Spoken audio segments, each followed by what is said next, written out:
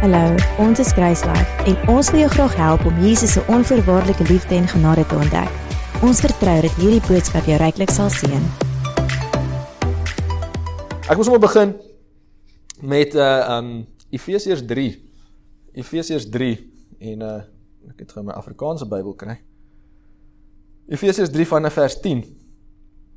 Hy sê sodat ons nou deur die gemeente aan die owerhede en magte in die hemele die menigvuldige wysheid van God bekend gemaak kan word, volgens die ewige voorneme wat hy opgevat het in Christus Jesus ons Here. Interessant dat Paulus hier so skryf, en ons kyk vandag 'n bietjie na die familie, ons kyk na fellowship en community, en dis ook half 'n hartseer dag dan om aan te kondig dat iemand van die familie gaan verhuis. Maar ek voel regtig, Here, hierdie week hard my gepraat nie, maar duidelik met my gepraat en gesê, hy wil ons so 'n bietjie fokus verander. Ons het nou lekker diep in die woord ingegaan en ons het die Ou Testament ontrafel omtrent en oopgekrap en ons gaan definitief weer doen. Ek het seker omtrent nog 6 preke wat ek reg gehad het. Maar net met die seisoen waar ons is, moet ons sensitief wees om die Here se stem ook te hoor. En ja, ek voel regtig net, dit is 'n tyd wat ons fokus op familie, op community, op fellowship en dan ook natuurlik saam met Stand Sunday, dink ek val dit mooi in. So hy praat hierso van die kerk, hy praat van die gemeenskap, hy praat van die Engelse woord in die New Living Translation is daar die church, en hy sê sodat die gemeente aan die owerhede en magte in die hemele die wysheid vir God bekend kan maak. Wat hy hierso sê is, Paulus, is wanneer ons as kerk saamkom, as die gemeenskap, as die mense, dan is dit 'n testimony vir die onsigbare geeste. Dis vir my nogal diep. Dis nogal iets lywig. Hy sê wanneer ons saamkom, dan sê dit iets aan die owerhede en magte, die onsigbare. Sodat deur die gemeente aan die owerhede en magte die hemel die vermenigvuldigde wysheid vir God bekend kan maak. En hy sê dan volgens die ewige voorneme wat hy opgevat het in Christus Jesus ons Here. So dis nog altyd God se plan gewees. Wat was sy plan? Die kerk. Die gemeenskap, die fellowship. Hy sê in vers 9, hy sê van almal aan die lig te bring wat die gemeenskap is van die verborgenheid wat van alle eeue af verborge was in God wat alles geskape het deur Jesus Christus. Hy sê dis nog van die begin af is dit God se plan, is dat mense saam sal wees, dat mense een sal wees, dat mense in eenheid saam sal lewe. En ek dink wat dit is dis ons verskil, né? Hy praat daarso van van 'n verskeidenheid as dit ware. Die Engels sê variety. Nou die feit dat ons so verskillend is en nog steeds saam kan wees, is 'n testimony vir die buite en selfs die geeste wat dit nie kan sien nie. Hulle sê, maar dit maak nie sin nie. Hoekom is daai mense saam? Wat het hulle in gemeen? Hulle is oud en hulle is jonk en hy is van Duitsland af en wat soek hy in Stellenbosch en hoekom is dit daar en hierdie daar? Want dit is een ding wat ons in eenheid saambring en dit is Christus. Hy sê dit is in Christus wat ons dan saam is, wat ons saam woon, wat ons saam bring. En as dit ware, as ons onder die hoof een word, dan is ons een. So dan gaan dit nie oor of jy man of vrou is, en of jy Jood of Griek is, en of jy vry is of nie. Ons kan almal saam wees. Ons kan almal saam in eenheid wees, en ek wil 'n bietjie explore, wat is hierdie eenheid? Wat is die fellowship, die communion? Wat is die krag wat daarin lê? Want toe ek hierdie vers sien, ek soos, wow, as dit is 'n testimony vir die geesteswêreld, as ons as kerk bymekaar kom, die gemeenskap, die samehorigheid. En Dinsdag in ons het elke Dinsdag 'n prayer meeting, en ons is in gebed, en ek sien net hierdie prentjie van 'n Willys Jeep. Wie weet wat 'n Willys Jeep? 'n klein Willys Jeep. En ek sê, dis interessant, en die Here sê vir my, maar dis die ministry. Ek sê, sure, okay. En ek Google nogal, ek sê, Define Jeep. Ek het vergeet van die Willys deel op daai stadium, maar ek sê, Define Jeep, maar Jeep is 'n brand, Jeep is mos nou nie 'n woord eintlik nie. Ek weet jy gaan fietsry, kan jy Jeep trek ry, maar dis nou die breë pad, en dan die single track is die smal paadjies. En ek sê, Define Jeep, en dit is so mooi, dit is a 4-wheel drive, mechanically powered vehicle. Ek nou mooi dink, that is often used in military. En dit is vir my so asof die Here sê, maar die ministry, die familie van Grace Life, is 'n Willys Jeep. Dis hoe hy dit sien. Dis nie fancy nie, dis nie die grootste een nie, dis nie die duurste een nie, maar dis een wat plekke gaan. Dis een wat kan gaan, hy's short wheelbase, as jy 4x4 ken, so hy kan kom waar ander groot 4x4's nie kan kom nie. Hy's 4x4, wat dit beteken ons elkeen het 'n rol om te speel. Ons elkeen het iets om te gee. Ons elkeen is besig om hierdie ding aan te drywe. En baie keer, dan, of partykeer, kom sê eerder partykeer, dan voel dit dalk of jy spin. Jy wil so graag deel wees, of jy wil so graag iets gee, maar jy spin. En miskien in die seisoen wat jy is, miskien waartoe jy gaan, miskien emosioneel, is jy net nie op 'n plek wat jy regtig kan help dryf aan hierdie vehikel nie. Maar solank jy net vashou, gaan van die ander wiele jou deur die drif trek. En miskien op 'n ander oomblik gaan jy van die ander wiele weer in die lug wees en jy's weer op die grond en jy kan weer aanhou stoot en aanhou druk. En wat ek ook daarvan hou is dat dit is 'n military vehicle. Dis 'n oorlogswa. Dis 'n voertuig wat nie net daar vir pret en plesier is nie, maar dis iets wat ons gebruik in hierdie oorlog wat ons voer om mense uit die donker in die lig in te bring. En was my so mooi gewees hoe so mense wil sê simpel prentjie, so diep betekenis kan hê en so praat presies waar ek voel ons is as 'n kerk in hierdie situasie. En met dit rig ek dan 'n uitnodiging as dit ware vanoggend en ek het in die vorige diens ook gedoen vir mense om deel te raak. Vir mense om nie meer spectators te wees nie, maar participators. Mense wat nie net kom en sê, "Yes, maar dis lekker nie," maar mense wat sê, "Hoe kan ek deel wees? Hoe kan ek dryf? Hoe kan ek daar wees?" En saam met Stand Sunday maak dit vir my soveel sin om te sê, "Maar wat het ek om te gee? Wat het ek?" En partykeer is dit net 'n oop huis. Voor ons vir Franco en Jordan ingeneem het die Here vir ons gesê, "Daar's plek in julle huis." Dit was sy woord. Daar's plek in julle huis. En Christian van dis nou Fourways, Grace Life Fourways, uur later stuur hy vir my 'n woord en hy sê, "Luister, God sê daar's plek in julle huis, hy wil nog mense daar laat woon." Ek sê, "Wow. Dis nie glamorous nie, maar dis supernatural." En dis regtig die kerk hoef nie glamorous te wees nie, maar dis supernatural, die feit dat ons kan saam wees, dat ons kan saam stem, al stem ons nie altyd saam nie. Dis die mooi ding van kerk, dis van, hierdie is familie, en of ons saam stem of nie, hierdie is familie. Nou dis soos 'n goeie huwelik. Jy weet jy gaan maar vrede maak, want jy gaan nêrens nie. Daai het jy klaar besluit. So kom ons kom uit, kom ons kom by die wortel van die saak, kom ons druk deur. Hy sê vir ons dan in Efesiërs 4, hy sê, "Ek vermaan julle dan," vers 1, "ek die gevangene in die Here." Nou, ek weet nie wat jou prentjie is van Christendom nie, maar die laaste tyd is asof die Here vir my die werklikheid uitlig, wat ons het nou daar gepraat oor die resies, wat Hebreërs 12 oor praat, die resies, the race that is set before you, die Passion sê, the marathon race. Toe ek die marathon resies sien, nog ek maar, hoekom? Waar kry jy dit? En ek gaan krap in die Grieks, en die woord vir race is agon. En die woord vir agon is waar ons agony vandaan kry. Ag, lekker om 'n Christen te wees, né?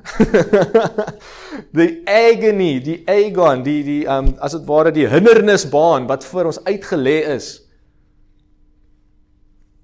Tjoh, Here, dis nie wat vir my beloof is hier, dis nie waarvoor ek ja gesê het nie, maar dis die werklikheid van die lewe.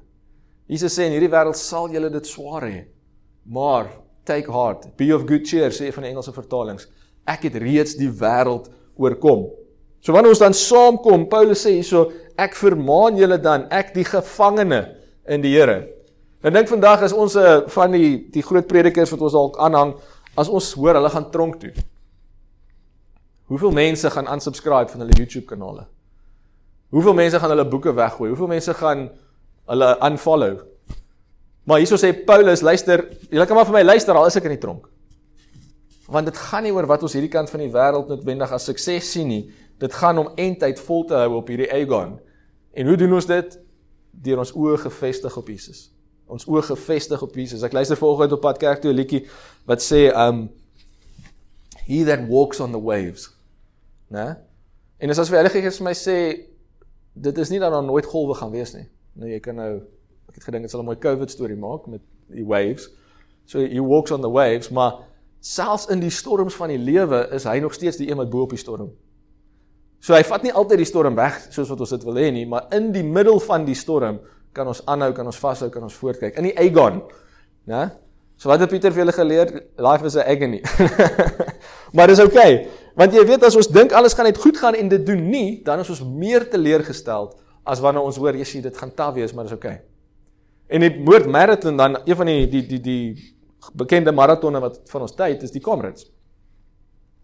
Ek hou daarvan die Comrades te kyk, ek hou nie daarvan om te kyk noodwendig vir die wenner nie, want dit voel vir my net, dit is totaal onmoontlik. Hoe hardloop jy 89 kilos in 5 ure, en dan voel ek vet en dik, en ek voel ongemaklik en onfiks, maar ek hou daarvan om te kyk aan die einde, daarna 11 ure, en ek 1 jaar, denk ek kan nie onthou 2010 of iets, toe gee hulle vir hulle extra uur, dit was so grace hour gewees, maar ek dink dit is meer punishment as enigiets anders.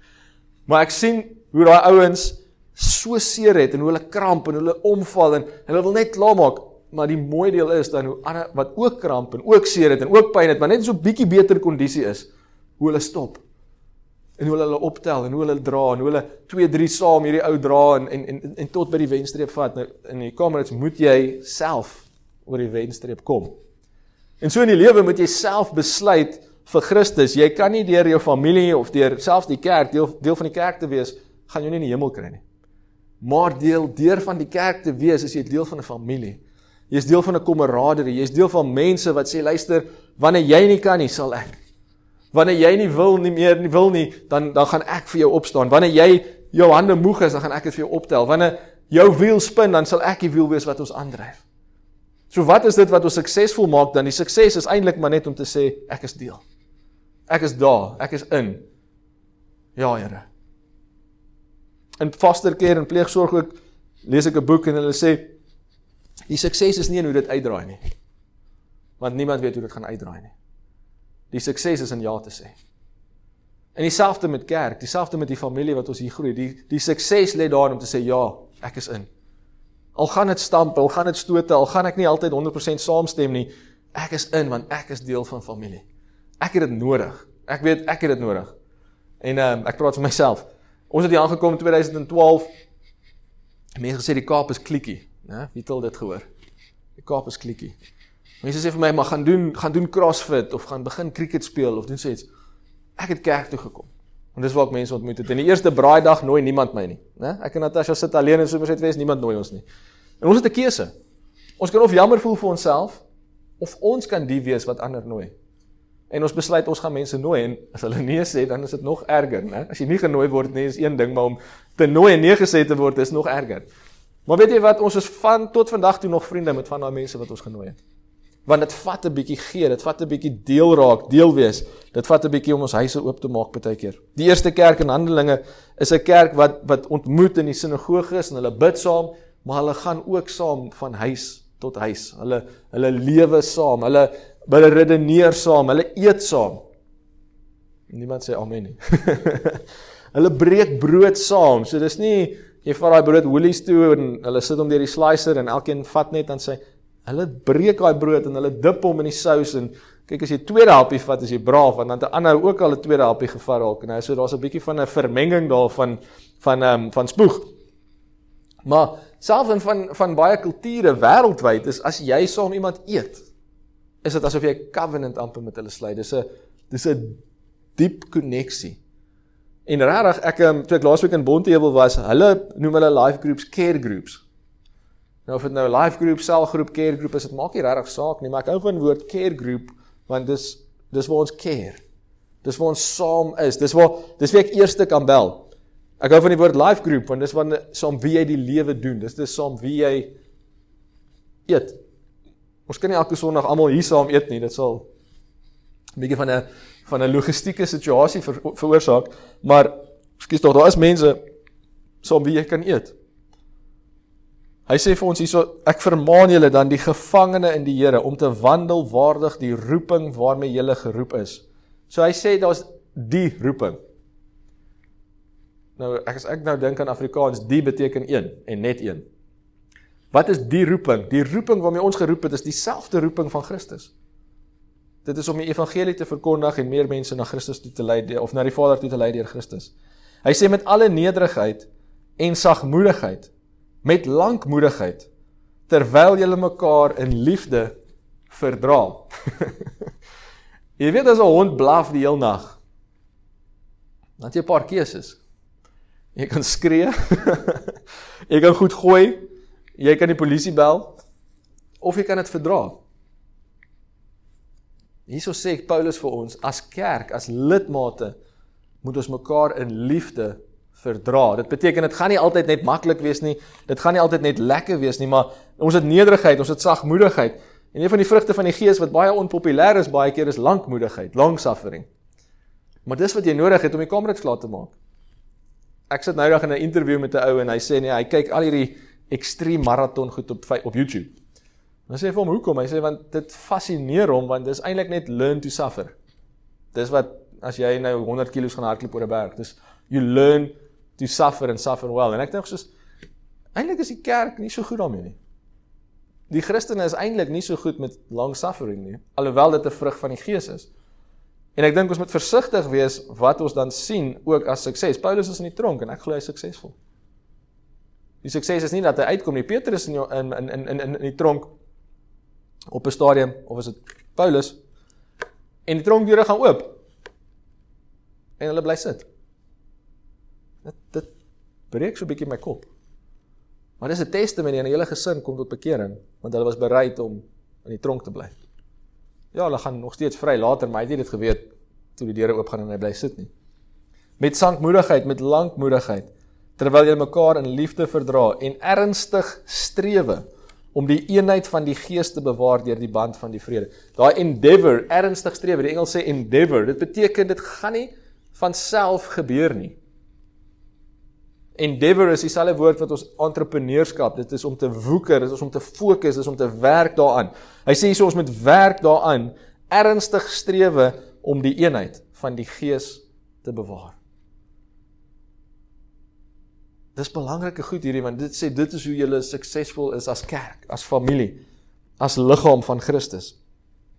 Om die eenheid van die Gees te bewaar deur die band van die vrede. Dit is een liggaam, een Gees, soos julle ook geroep is in een hoop van julle roeping, een Here, een geloof, een doop, een God en Vader van almal, wat oor almal en deur almal en in julle almal is. En dit is so mooi, want wat beteken dit dan? Dit beteken ons moet baie keer van onsself 'n bietjie opgee. Dit beteken ons hoef nie noodwendig altyd reg te wees nie. So kyk gou na Jakobus. Jakobus praat hier van twee tipes wysheid. Ek het nooit dit regtig besef nie, maar Jakobus is 'n wysheidsboek. Dis soos in dieselfde kategorie amper as Spreuke en Prediker. Nou net 'n Nuwe Testament weergawe. Dis punchy. Hy gee sulke one-liners amper vir ons. Hy sê maar in vers 14, maar as julle bittere afguns en selfsug in julle harte het, moenie roem en lieg teen die waarheid nie. Dit is nie die wysheid wat van bo afkom nie, maar is aards, natuurlik en duiwels. Want waar afguns en selfsug is, daar is wanorde en allerhande gemeene dade. Afguns en selfsug. Van die Engelse vertalings praat van selfish ambition. Nou baie keer tel mens ambisie op, en in ons wêreld is ambisie 'n goeie ding. Maar ek wil sê, wees versigtig as die ambisie nie vir die span is nie, maar vir die individu.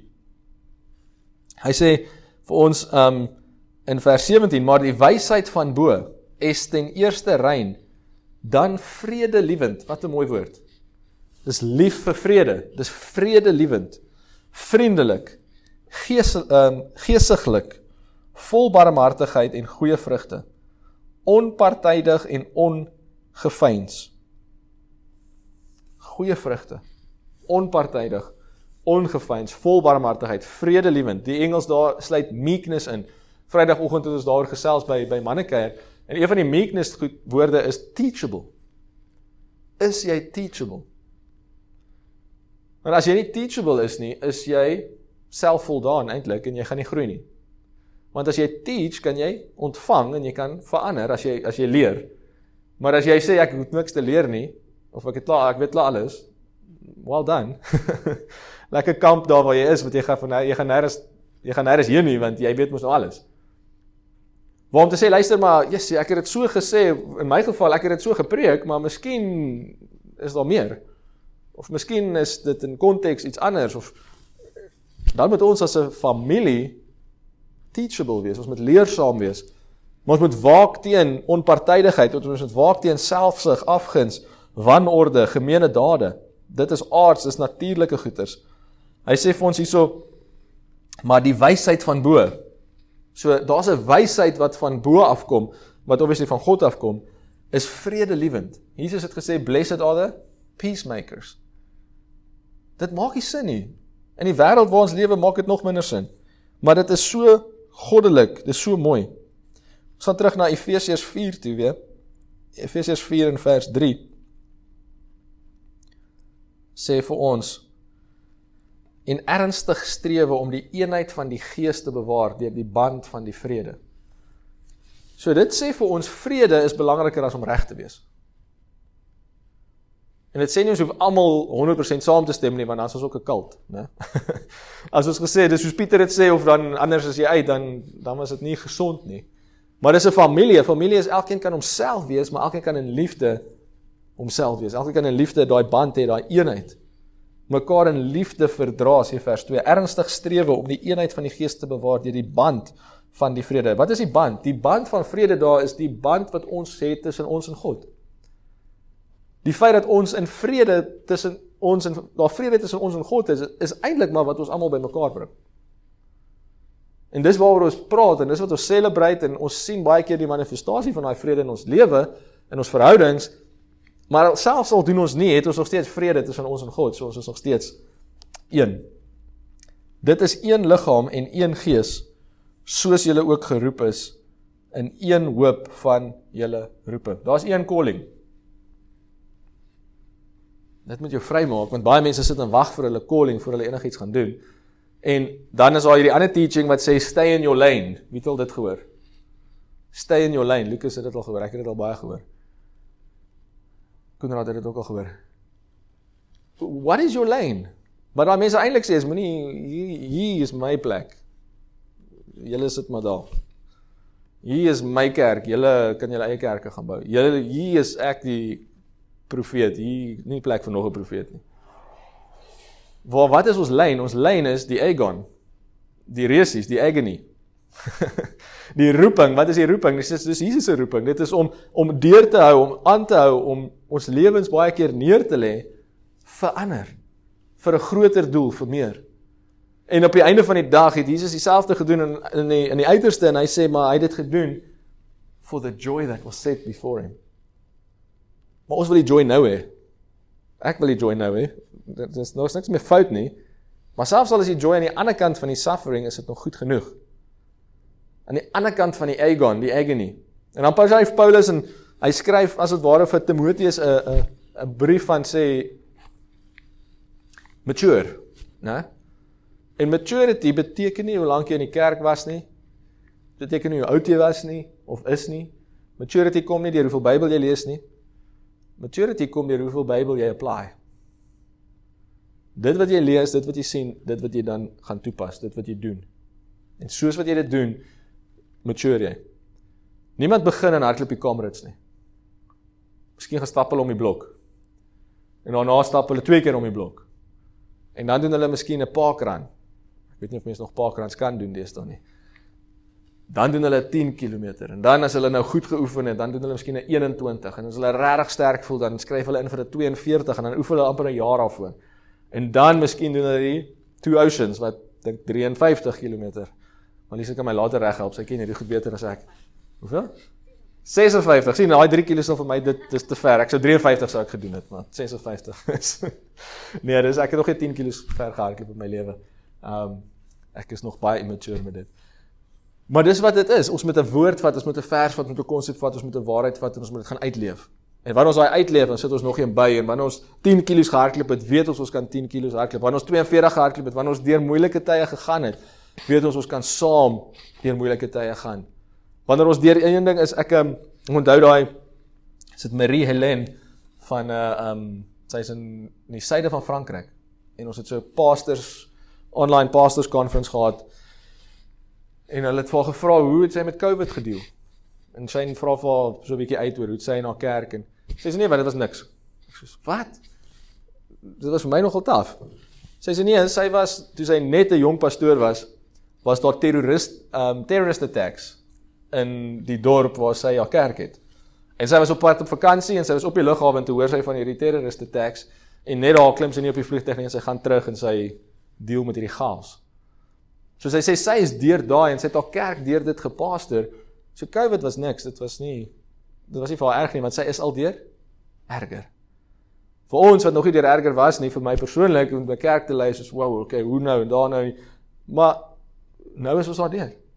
en raai wat, ons is nog steeds hier, en ons is nog steeds by mekaar, en Kruislife Stellenbosch bestaan nog steeds, en ons stuur nog steeds mense uit, en ek hoop nie vir beter of erger probleme nie, maar is okay, want ons is nie alleen nie, en ek dink dit is die hart van die Here vir ons vanoggend, is jy is nie alleen nie, of het goed gaan en of het sleg gaan, jy is nie alleen nie, en ek wil kyk na Lukas 5, net 'n voorbeeld hiervan, en is so mooi,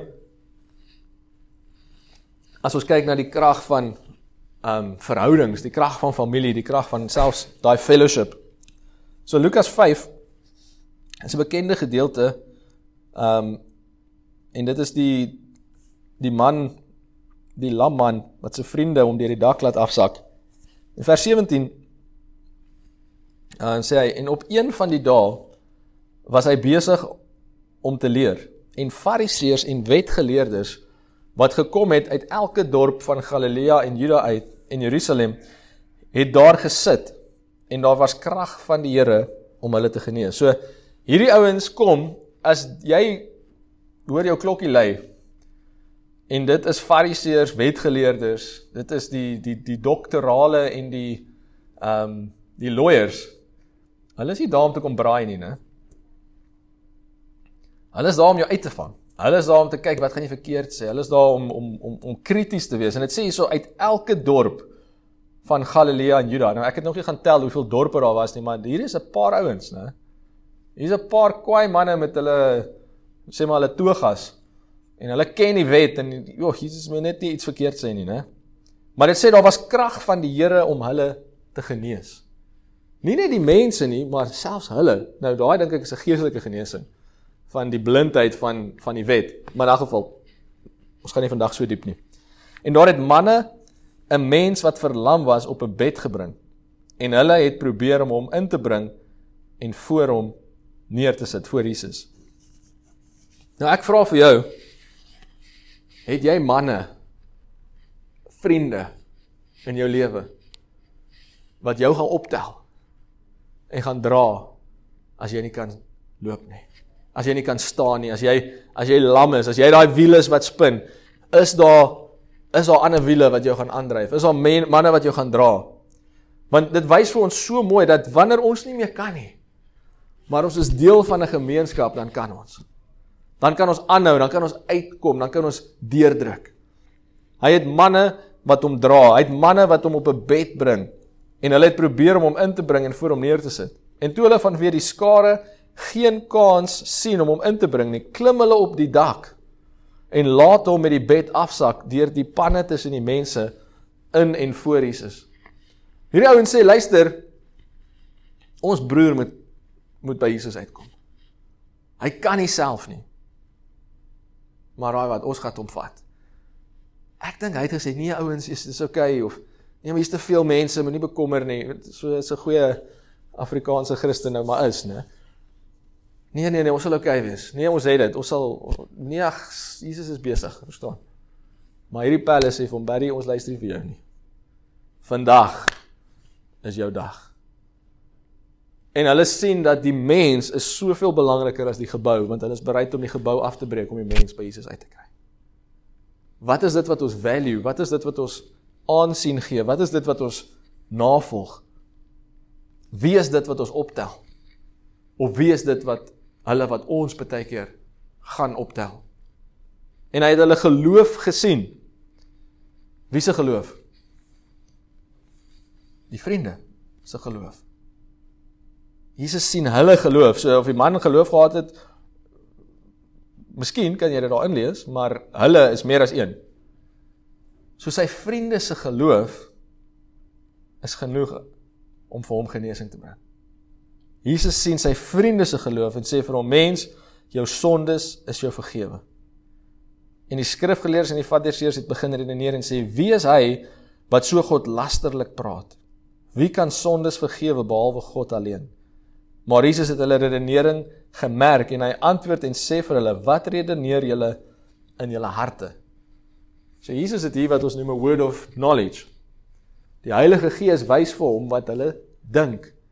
En hy praat met hulle oor wat hulle dink en hy vat hulle amper aan daaroor en hy sê, wie het vir julle gesê?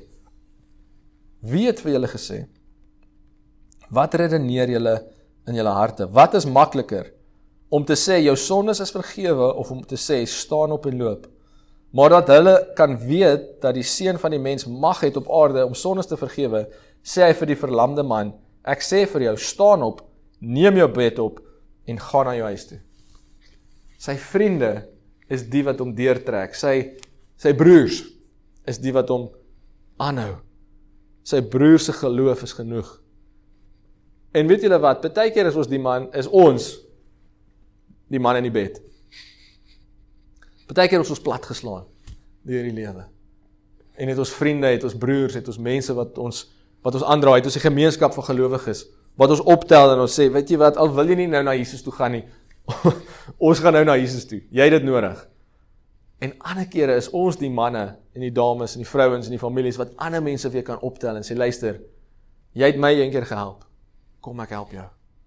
Jy het my een keer na Jesus toe gedra, jy het een keer 'n dak afgebreek, jy het een keer teen 'n muur opgeklim, vandag gaan ek jou vat.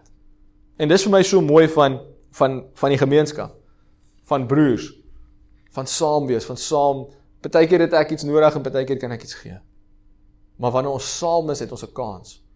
Wanneer ons alleen is, as daai man alleen was, dan is hy soos die man wat in die water by die bad van Bethesda moes inpop. Niemand het hom gehelp nie. Maar hierdie ene het broers. Hierdie ene het vriende, hierdie ene het een wat saam met hom gaan. En ek dink weer aan ons prentjie van die Willys Jeep, en die feit dat dit 'n all-wheel drive is, en dat ons almal kan help, en kan aanstoot, en aanpor, en aandra. En ek dink aan die een van die woorde, en dis 'n motorized all-wheel drive vehicle, for military purpose. En ek dink aan hierdie oorlog, en Paulus sê, hy skryf vir Timoteus, in terme van hy maturity, en hy sê, jy moet soos 'n atleet wees, wat aanhou oefen. Hoekom? Want hy weet, dis 'n marathon. Hy sê, jy moet soos 'n soldaat wees, want dis 'n oorlog. En nie net is hy, daai woord soldaat daarso in 2 Timoteus is 'n soldaat wat ander soldate recruit. So nie net is ons daar om te veg nie, maar ons moet konstant besig wees om te sien, wie kan ons deel maak van ons weermag?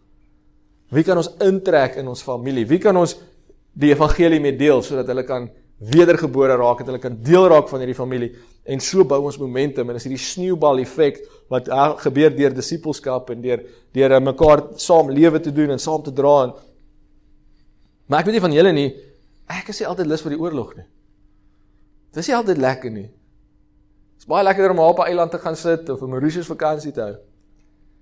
En, ek weet nie of julle al Band of Brothers gekyk het nie. Dis so 'n mini-reeks oor die Tweede Wêreldoorlog. En, hulle praat met hierdie ou oomies wat nou, hulle die Tweede Wêreldoorlog oorleef, en het hulle sulke onderhoude met hulle, en dan gaan speel hulle nou van die tonele uit. En hulle vra vir die een oom, hoe raak jy nie besurk nie, van vrees? As daai eerste skoot te klap, hoe hou jy kop, hoe gaan jy aan, en ek wonder ook, dit is vir my baie goeie vraag, want ek gaan paintball speel, en daai eerste skoot te klap, en die adrenaline spike, ek weet jy nie wat se kant toe nie, en dan kruip jy maar weg, of jy hardloop in het in, as jy raak geskiet is, dan sê jy maar so uit. Maar in die Tweede Wêreldoorlog, as jy raak geskiet is jy dood. Nee? En hierdie oom sit so rustig terug, en hy sê, you have to understand one thing. Ek sê, dog, dis 'n elaborate antwoord. Hy sê, die oomblik, as jy ingeskryf word in die weermag, is jy klaar dood.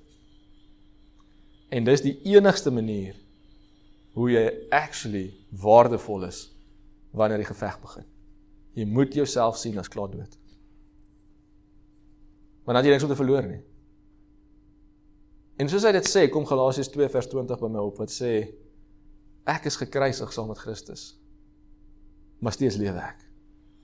Maar dis nie nou ek wat lewe nie, maar Christus wat binne en deur my lewe. En ek besef in hierdie ding wat ons wêreld noem of lewe, dis eintlik maar 'n geveg. Dis eintlik maar 'n gestoei in die modder partykeer. Maar ons is reeds dood. En die lewe wat ons nou lewe, is nie meer ons lewe nie, maar dis Christus wat nou deur ons lewe. Dis Christus wat saam met ons lewe, dis Christus wat sê, luister, maar die oorlog is eintlik reeds oorwin.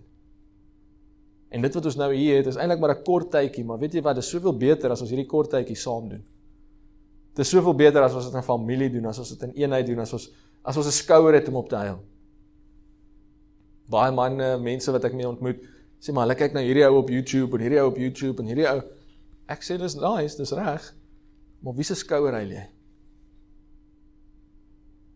Paulus skryf, en hy sê, julle 10.000 leermeesters, maar min vaders. Ons kan nie net boeke lees, en series kyk, en selfs teachings kyk nie, dis hier, dis in die modder, in die trenches, wat ons sterk word, wat ons mature, wat ons skouers bietjie rub. Dis wanneer dit swaar gaan, wat ons kan saam staan, wat ons kan sterk staan, en wat ons familie kan wees, en ek glo so, dit is God se hart. Nie dat hy slegte goed bring nie, maar dat ons te midde van slegte goed saam staan. Dat ons aanhou, dat ons vashou, dat ons weet, maar ek lewe nie meer nie. So ek kan my deur oopmaak. Ek lewe nie meer nie, so ek kan gee. Ek lewe nie meer nie, so ek het iets om te deel. Ek kom nie net om te ontvang nie, ek kom nie net om te kyk nie. Ek is nie 'n toeskouer nie, maar ek is 'n deelnemer van hierdie gesin.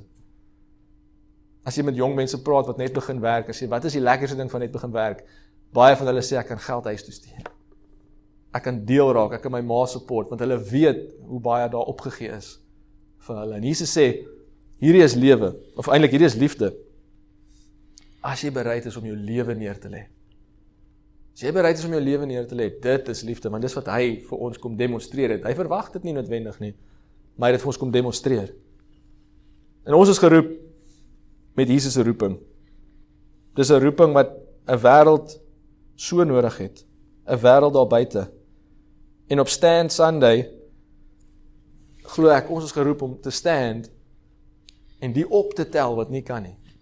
En ja, dit kan weeskinders wees, en dit kan orphans wees, en dit kan baie dinge wees, maar dit kan ook net die ou langs jou in die kerk wees. Dit kan jou broer wees, dit kan jou familie wees, dit kan iemand wees wat net nodig het om te sê, luister, hier's ek, help my. Hier's ek, staan saam met my, hier's ek, bid net saam met my, hier's ek wil net nie alleen wees nie. In Johannes 14, vers 18, sê Jesus daarso, ek sal julle nie as wese agterlaat nie. Ek kom weer na julle toe. Ek sal julle nie as orphans nie. Die Grieks gaan daar oor die woord comfort. I won't leave you comfortless, but I will come back to comfort you. So ja, ons mag dalk nou 'n bietjie sonder comfort wees, maar ons gaan nie so bly nie. Jy mag dalk alleen voel, maar jy is nie. Jy mag dalk voel, maar hoekom moes hy weggaan? Wel, nou het ons broers en susters, volgens Romeine 8, dat na mekaar kan omsien. Ek sal julle nie as wese agterlaat nie. Ek sal julle nie comfortless agterlaat nie, nie alleen nie wees nie, nie sonder hoop nie. Maar ek lê my lewe neer vir julle. En is dit nie dis vir my so mooi prentjie van kerk. Nie die gebou nie, maar die gemeenskap, die familie, die fellowship. En baie keer dink ek moet ons net bereid wees om te sê, luister, maar ek is deel. Ek is deel.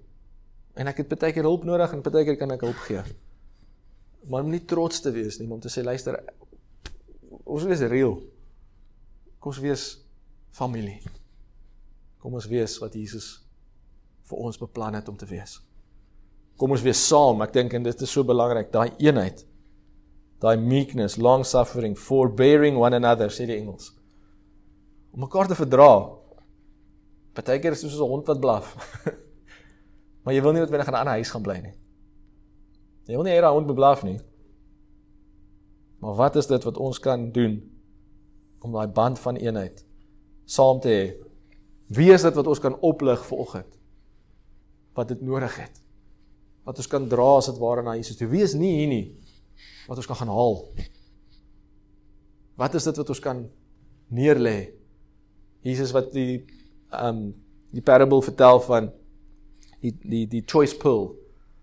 Hy sê 'n merchant, 'n handelaar wat rondgaan, en dan sien hy hierdie parel of onskatbare waarde. En hy is bereid om alles te verkoop, om daai land te koop, want dit gaan nie oor die land nie. Dit gaan oor wat in die land is. En dis mense. Dis ons. En God nooi ons uit as dit ware om 'n lewe te lewe wat gaan saak maak.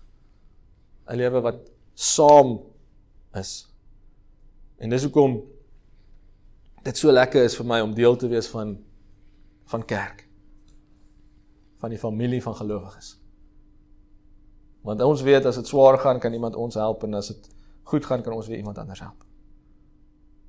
Want ons is nooit alleen nie. Ja, God is by ons. Dis awesome. Iemand het een keer gesê, partykeer het jy nie, sometimes you just need Jesus with a skin on. Ek hoor net iemand wat sê, maar Jesus is in my en ek is nou hier.